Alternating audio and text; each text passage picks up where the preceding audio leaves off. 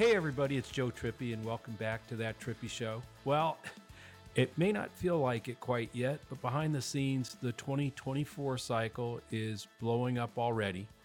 So today we figured we'd bring in somebody Alex and I spent the 2022 cycle in a foxhole with and see what the landscape is starting to look like. Reed Galen, co-founder of the Lincoln Project, which Alex and I are both part of. Welcome back, Reed. Thanks for having me. I want to peel back the curtain a little bit. At the Lincoln Project, we have multiple weekly strategy calls where we decide everything from what ads to make to where our time and money will make the biggest difference. In 2022, Reed and Trygve Olsen, Jeff Timmer, and the entire Lincoln Project team identified 22 races we thought were existential, meaning that we really believed we needed to win as many as we could to save democracy from the threat of those 22 folks that were out there. We won 17 of them against Trumpy candidates. Factor in 2020 is win 18 or number one, and no wonder Trump recently attacked us by name again. So I was thinking, and Alex and I were talking about it, Reed, and what if we could share some of our thinking of what's going on as we enter into 2024. And then we'll check back with the Lincoln Project podcast, which, by the way, folks, if somehow you're listening to this one and you're not listening to Reed on the Lincoln Project podcast, you should. We'll put it in the show notes. And then check back with this podcast again for regular updates. So, Alex, where should we get started today? Well, Reed, you started laughing when we talked about win number one and all the other 18. So just kind of we'll start there. Yeah, I think that so often, and we see this still with the tactical and strategic moves, that everybody in American politics really gets stuck in the last war. 2016 was vastly different from 2020, and 2024 will be vastly different from 2020. Look, we might have the same two nominees running again, two former presidents running against each other, which might be a first time thing. It's everything has accelerated since, I would say, really January 6th, 2021, 2 years ago, where maybe, this was going to be the end of Trump. He'd finally crossed a line, which you would think trying to overthrow the republic would be that line that you couldn't come back from. But the guy has, if he's a cat, he's got those 9 lives and he just uses every one of them as much as he can.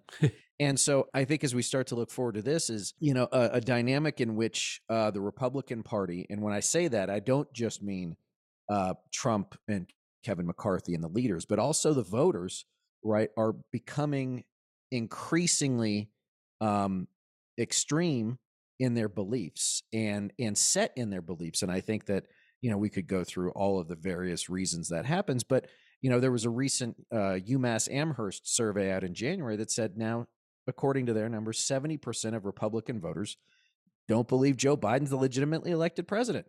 Like that is a dangerous place for a democracy to be. It's a lot of people.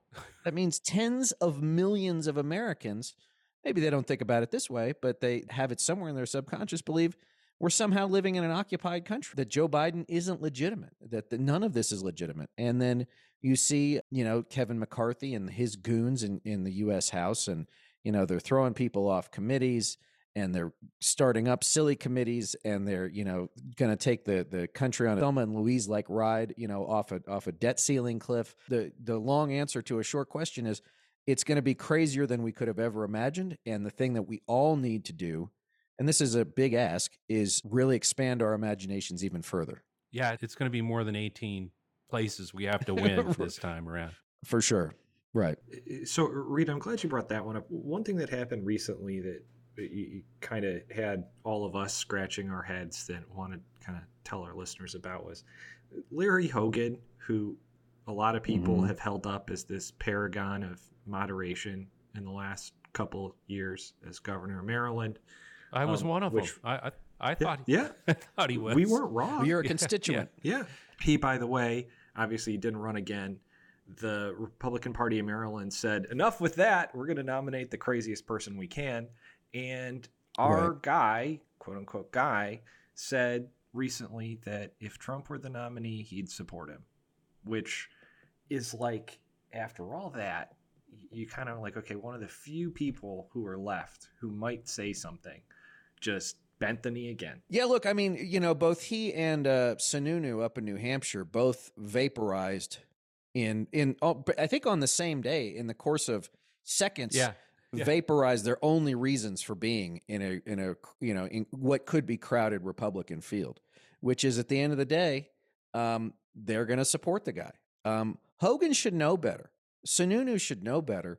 But they just, guys, look, I'm not a Republican anymore. Everybody has to take their own path to, decide, okay, that enough is enough. For me, it was a long time ago now. But for Hogan, I think it wasn't just him, but I think it was his team too. They just couldn't get over the idea that a former Republican governor wouldn't support a Republican nominee, because what if Trump isn't the nominee, right? And he could have said, if the Republican nominee is anybody other than Donald Trump, I'd be happy to support them. But if it's him, I can't. And that's why I'm running. And he could have used that answer to create and expand the foundation ideologically, politically, and morally for why he was running, because this isn't the Republican Party that I want to be a part of. But he didn't do that. No, it also just shows like such a little understanding of process. I mean, for him, because because New Hampshire's an open primary, if he had taken the tact you're talking about, there may have been lots of independents, maybe even some Democrats that would have been open to him as supporters in that, New Hampshire primary, because there's not going to be a Democratic primary on the same day in New Hampshire. It's sort of like bending the knee and also amateur hour all at the same time in terms of what would be politically smart to do and the right thing to do. Yeah, and I mean, let's take the amateur hour part first, which is, Joe, I mean, you have been through this more than I have, and I feel like I've been through it more than most humans ever should be, is, these candidates, until they go through it, they just don't know what it is, right? The gauntlet has to be experienced personally. And so, he could have some very senior, Republican strategists and everything else. But the truth is that, you've got, you've got other people who aren't as familiar. Some people saying, I don't know, you can't go all the way doing that. So they try and do this split the baby thing, which never works. And again, it's again, time and again, we're seeing it everywhere, up and down the Republican Party, with the exception, literally 2 exceptions. And neither one of them are in office anymore. Liz Cheney and Adam Kinzinger, right, who have made a deal with the devil, and they can't help themselves. Right. And so, they're sitting there, they say this, then they do this really sort of half-assed walk back, right, where they really don't say that they disagreed with what Hogan had said, but they tried to clean it up, and they did a bad job cleaning it up because they didn't really want to, right? They felt like they had to because the chattering class, the media came after him, because his brand was being the anti-Trump Republican. Right. And as I said, he wrecked it in the course of, 3 minutes. I was going to ask, what do you think of Sununu? Do you think there's any chance that he'd actually engage and run? Sure. Yeah. You know him. He's from New Hampshire. It's the same reason Tom Harkin ran, right? Yeah. I mean, where, you're Nikki Haley, right? Nikki Haley might as well just run for governor of South Carolina again under the auspices of running for president. In another time, in another place, I think Sununu would be a great option, but not in today. And he did the same thing, right? Which he backed away too. Crazy. Yeah. And he's like, well, did you really mean it when you called Trump effing crazy? Oh, I was just kidding about that. It was a great joke. It was a great joke. Yeah. Yeah. No, Trump is really crazy. Yeah. Right. And you should have just stuck by that. Who is it that you think you're fooling? Right. It's not like you're going to be in the good graces of Trump or any of these or any of his voters, right, or any of his supporters or any of the MAGA media.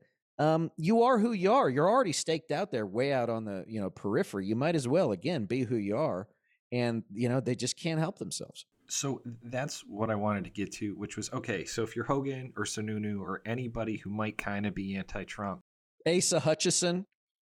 There's a huge clamor for Asa Hutchinson from Arkansas, who is also not a bad person. Probably won't make the mistake of saying he'd support Trump as a nominee at this point. But it's like this. You either believe that there's enough juice to beat him, in which case you say that you wouldn't support him as a nominee, or you don't, and he's going to win anyway.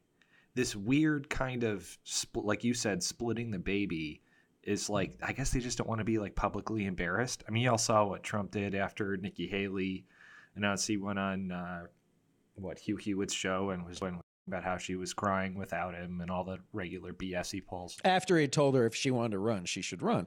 And that's the other part too, is like none of these people seem to get, like, they are transactions for him, right? Doesn't care about any of them. He'll turn on all of them. He always does. So like if you're, if they're sitting in Charleston or Columbia, wherever they're going to run that deal from, and they're surprised that like, oh yeah, Trump talked to the, I'm sure they're calling her Ambassador Haley now, right? Trump talked to Ambassador Haley and, oh yeah, it's all good. He sort of gave the imprimatur, and then he goes out and whacks her, and they're like, what happened? Like, I mean, I don't get it. I really don't get it. I still have never understood why any of them think there's a way to win. And we've talked about this before, but even the Larry Hogans, the Sununu's, you somehow defeat Trump. The whole, there's too many diehard MAGA Trumpies who will never vote for whoever defeats them. So Right. And they haven't won the popular vote since 2004. 2004. So they can't afford to lose any part of the. This is the whole reason MAGA and Trump have held the party hostage and actually converted all of them to their cause. It's so I don't really. It's going to be interesting to me to see, because it's clear Trump would like a bigger field. On the other hand, he doesn't want anybody. No one has the right to run against him. So Right. That's why I think he tells Nikki Haley, "Hey, if you go with your heart, if you want to run." And then, trashes her for thinking about it. He's either way he wins, but I don't see how she wins either. I mean, I don't see a path. Right. And I mean, I think if you look at DeSantis, Pompeo, Haley, name a couple others who are thinking about running. I mean, most of these people owe their careers in one way or another to him.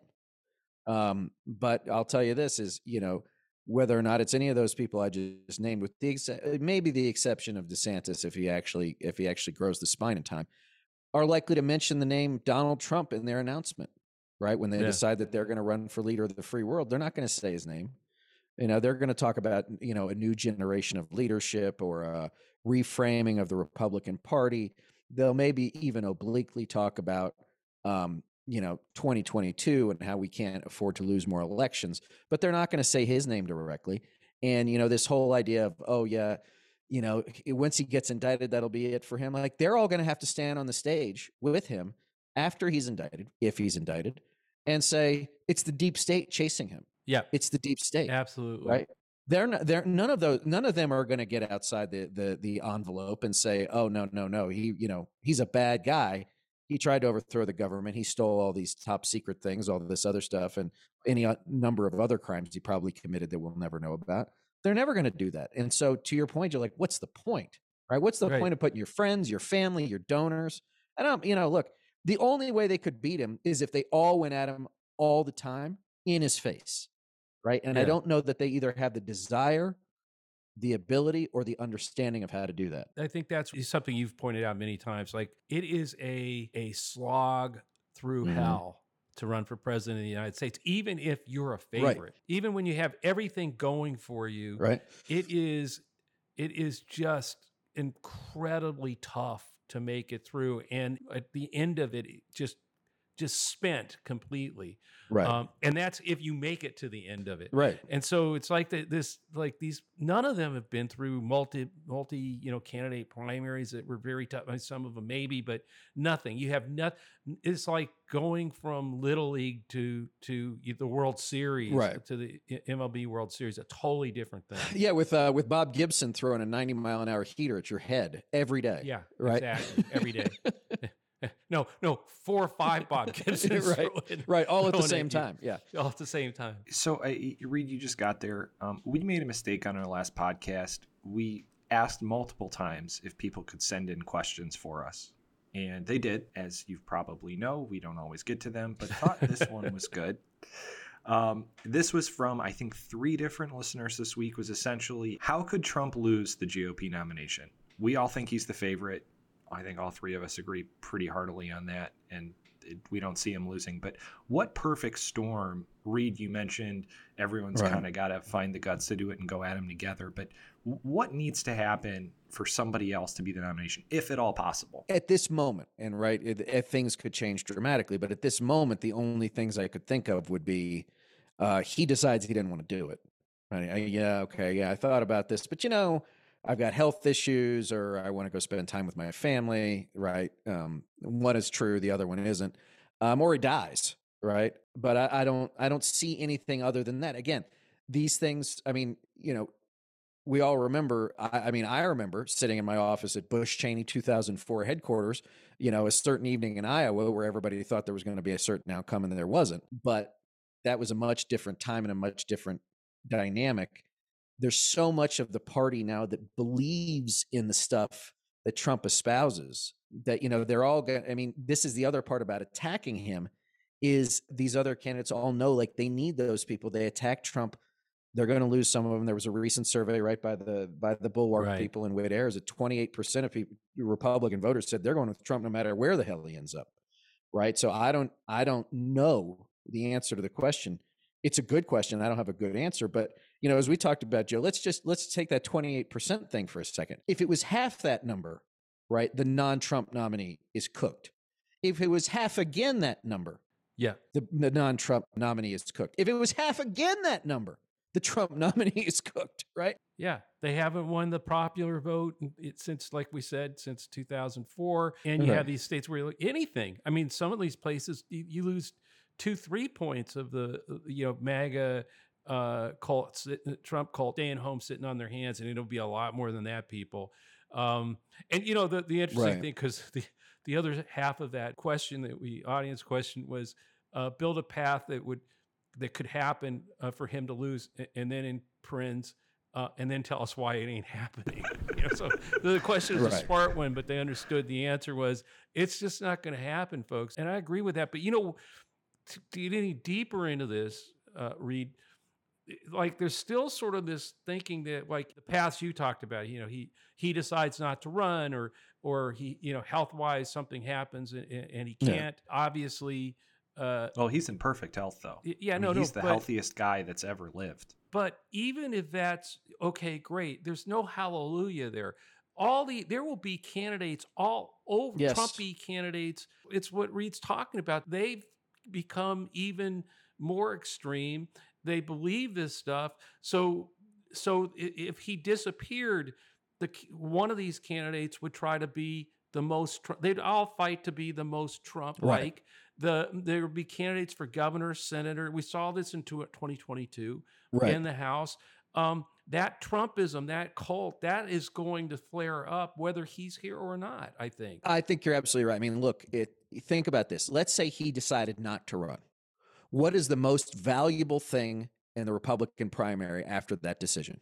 His endorsement. Trump's endorsement, right? Let's say that he is incapacitated health-wise or passes on. They will, if he's laying in a hospital bed or he's laying in a BIER, BIER, right? The hagiography that will come from all of these people about his greatness will be incredible, because the movement, and it is a movement, and the Republican Party is its political wing, will demand fealty to the fallen leader. It will splinter too, as the crazies sort of determine who's the next person to sort of wear the mantle.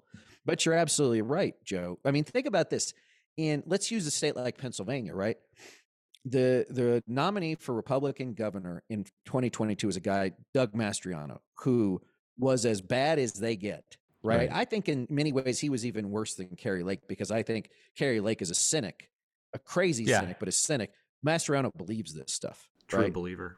He's a true believer. But to go over to that Senate race, right? What was her name? Kathy Barnett, right? Gets like 27% of the primary vote, for the U.S. Senate race. Didn't run a campaign, right? Didn't run a campaign. Like, how does that happen? And those are the ultra MAGA voters, right? Those are that 27, or in this recent survey, 28% of people who will never leave, right? And then you have the other, let's say the Bannon line, which are the soft sort of disaffected Republicans. Let's say that's 10. So you got 30% who are always Trump, you got another 20% who are ultra MAGA. So there's 50% right there.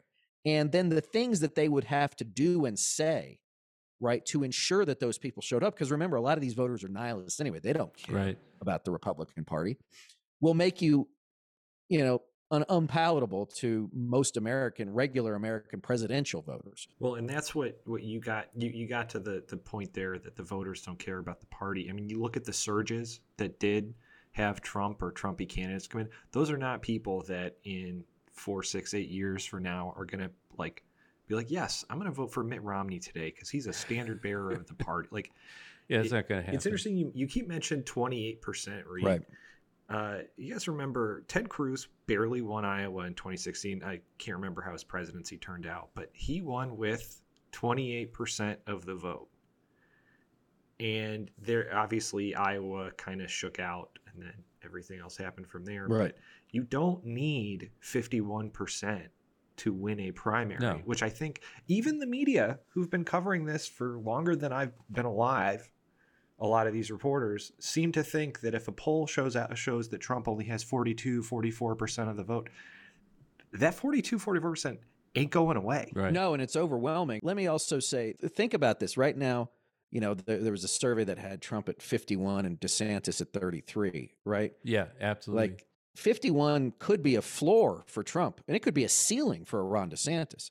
Because to what we talked about earlier, Joe, like these people haven't been out on the road yet, right? They haven't been tested. They haven't had to sit in the diner in on the seashore or the seacoast in New Hampshire or in Ottumwa, right, at the A&W, talking to people who those voters believe they have the right to ask any future president of the United States any question they want, right? And it's a different ballgame. And Trump, I don't think necessarily cares. But I would also say this is that Cruz in Iowa in 2016, that win, as narrow as it was on the strength of a very good organization. Cruz had a great technical campaign, but it got smashed by, the bulldozer that is Trump.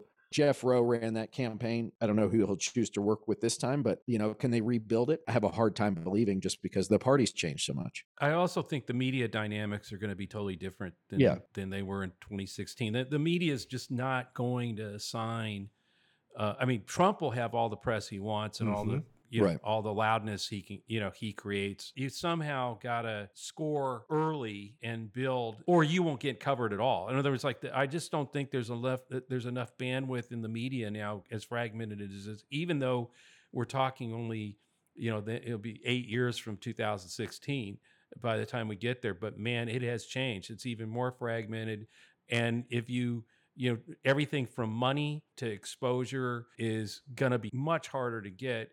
And we saw how, it had no staying power in 2016. And we saw it with Kamala Harris in the 2020 primaries with Joe Biden. You can have a moment, but if you can't sustain it, the energy's just not there. It just dissipates really quickly now.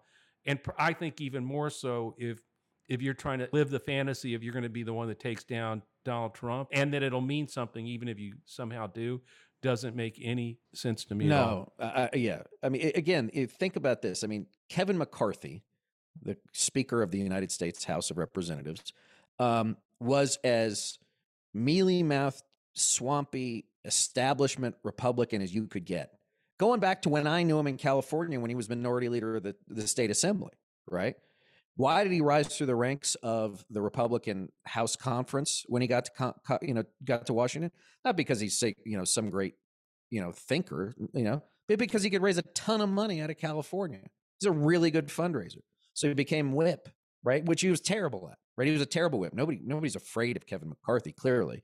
Then he became a minority leader, and nobody was afraid of him then either. And now he's speaker, and he has abased himself and the party to, a bunch of, would-be political terrorists. And, it's not going to get better. And, he's going to do everything he can. Look, all he wants is that gavel long enough so he can justify like a portrait, right, in the Capitol somewhere, right? He's got to get past the head of lettuce stage or whatever that is. But that's where the party is, right? It's with the grassroots, it's with the activists, and frankly, it's with the financiers who are willing to sort of accept that side of the party for, the benefits they see as getting themselves. One question I've got, Reed, is because, we talk a lot about the Fox News outrage machine, everything Breitbart, Steve Bannon, Alex Jones, the whole craziness over there that they've built. Yeah. Is there anybody they would get behind? It seems like there's elements that are trying to push Trump away, but in the end, they'll be just like all the rest, bended knee. But what's your take on what role that they play? So, let's take Fox first. That's an interesting one. I mean, at Fox, you've got Lachlan and Rupert Murdoch, who, I don't think have ever really liked Trump, but they saw him as a vehicle to drive viewership and money. They seem to have been with Ron DeSantis recently, or maybe in the past few months. But what's interesting, and there's a woman named Juliet Jeske who does this work called Decoding Fox News. And what she noted, and I hadn't thought about this, is even now, if you watch Fox News, they may not talk about Trump, but they don't say anything bad about him either.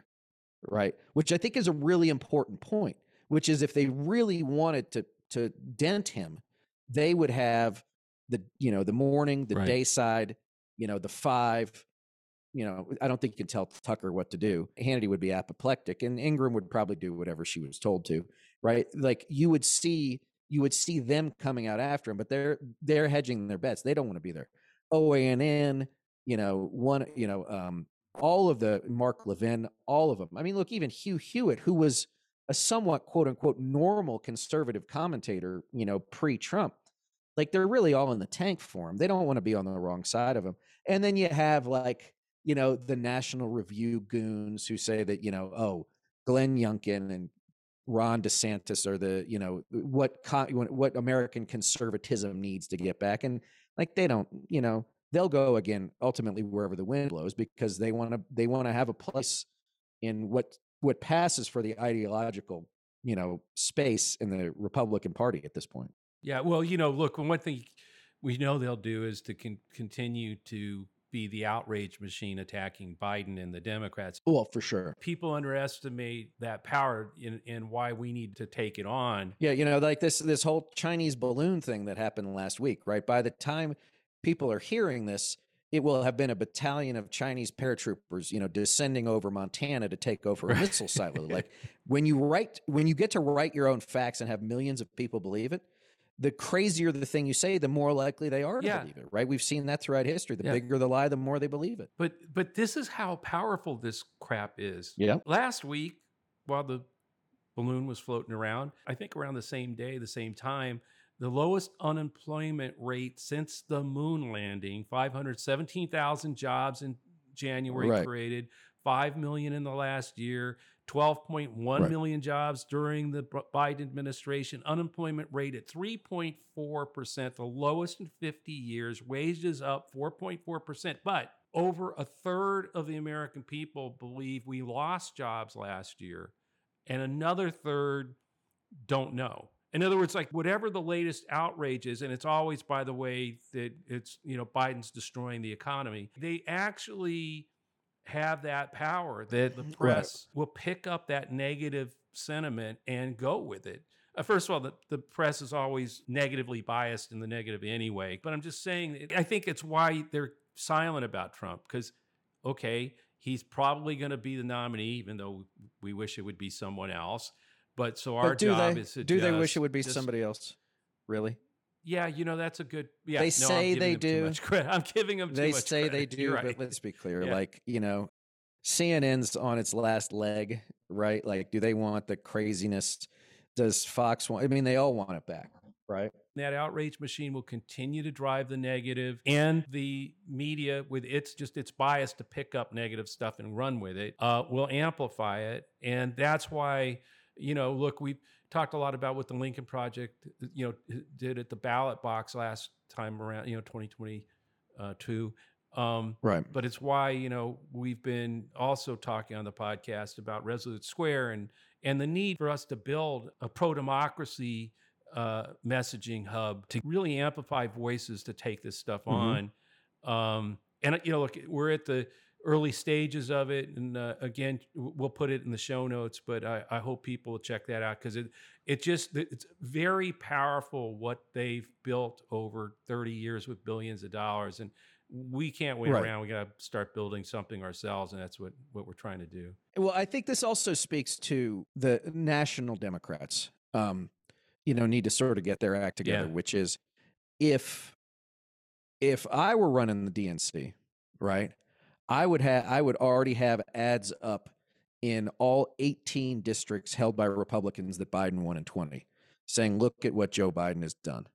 You know, Right. we've gotten a lot of work done. Let's not go backwards now, and put incredible pressure on those guys and gals not to work with Kevin McCarthy to, you know, screw up the debt ceiling and go into default, or, try and reduce, Medicare and Social Security benefits, like all of those other things. I mean, he is the president of the United States. He's the most powerful man in the world. Like, they have to act like it. And I think that the president's rhetoric as of late has been very good about that. You can already tell he's getting into shape for 2024. But all of the other mechanisms that the Democratic Party has on offer can't take this year off. Yeah. And I feel like, Joe, that's sometimes one thing you don't understand is, like, okay, the RNC, the Republican National Committee, is a disaster, whatever. The NRSC, like all their, who cares, right? But they don't need all that because they have so many other groups and so many other voices and so much money. I mean, I don't know if you guys have mentioned this, but it came out in January that Mark Meadows, former chief of staff to Donald Trump, coup lover extraordinaire, his group, the Conservative Partnership Institute, just bought an $11 million building on Capitol Hill. They didn't rent They it. bought It it. wasn't a long-term lease. They didn't buy a floor. They bought the building, lock, stock, and barrel. Like, that's the kind of money we're up against. That they just, they want something done, they get the money. It shows up. Now, does money buy everything in politics? It doesn't, by far. We've seen that because Trump's been proof of that, right? He was, he had less money than Clinton in 16, and he won. He was functionally bankrupt in 2020. His campaign was anyway, and almost won anyway. And he's got 1,000% name ID. But all of those other foundational and logistical pieces and communications pieces that are necessary in the interconnected world in which we live today, they never have a shortage of the resources or the voices or the desire. They'll just go do it again and again and again. And that's what we have to build from the ground up. And not just us, but there's whole kinds of groups out there that need help in building a message machine that gets louder to take this stuff on. Right. So, guys, before we wrap this, and we're just about out of time, one more listener question. So this is from Jeff in, I believe, Arkansas. So thanks for listening from Arkansas, Jeff. Pivoting from all the Trump talk back to President Biden. And this is a follow-on, Joe, from our talk with Greg Sargent last week. So if you haven't listened to that, listen to that first. With the GOP controlling the House, Biden will have a hard time amassing more policy achievements in the next 2 years. Does that mean that the next 2 years are much more about politics and pragmatism? And is that good for him or bad for him? I think that's good for him. Yeah. I think that's good for him. This has all been about contrast. And Biden presented exactly the right contrast that barely got us through 2020 with all of us. It took all of us in the trenches, helping every way we could, everything. It took everything. And I think the contrast that he presented, I think 2022 was very much the same thing. It was the contrast of he and Biden and Democrats with a few occasional Republicans coming over, doing the work, getting things done, while a lot of MAGA candidates out there were doing the crazy. And I think that contrast is what knocked down the red wave, again, with everything all of us did. And I think now with McCarthy and the MAGA crazy caucus running the House now, in contrast with Biden continuing to work, by the way, the job creation that's going on, and I think a lot of the things that were pulling Biden down and Democrats down, inflation, gas prices, all that's all dissipating and moving in the right direction. And it's a much stronger economy than people thinking. I think it only gets stronger going in. And I think it's that contrast that will be that calm, pragmatic, getting it done versus the MAGA crazy. And I don't see the MAGA crazy going away. And Trump's going to be much more out there, campaigning and saying crazy things too, along with the crazy stuff that happens in the House. So I'm pretty optimistic with the work we know we need to do that we can get there. Right. And I do think it's not just fighting in the ballot box, but fighting their outrage machine in the media and knocking back against that as well. Right. So everybody's got their oars in the water, and we know the work people have done for the union, through the union and other groups out there. Keep it up, folks. I know we're out of time.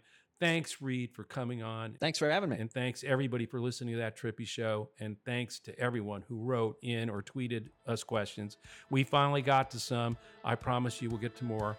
A reminder that this podcast will always be free and is now part of the ResoluteSquare.com, a new force in the fight against the right-wing outrage machine. Check out my latest newsletter and work from Reed there too. And some of the smartest people in the fight at ResoluteSquare.com/Trippy. Please subscribe to That Trippy Show. Leave a review on Apple or wherever you listen. And you can always send us a question to thattrippyshow@gmail.com or leave us a question in the review on iTunes. We'll see you next week. Thanks, Reed.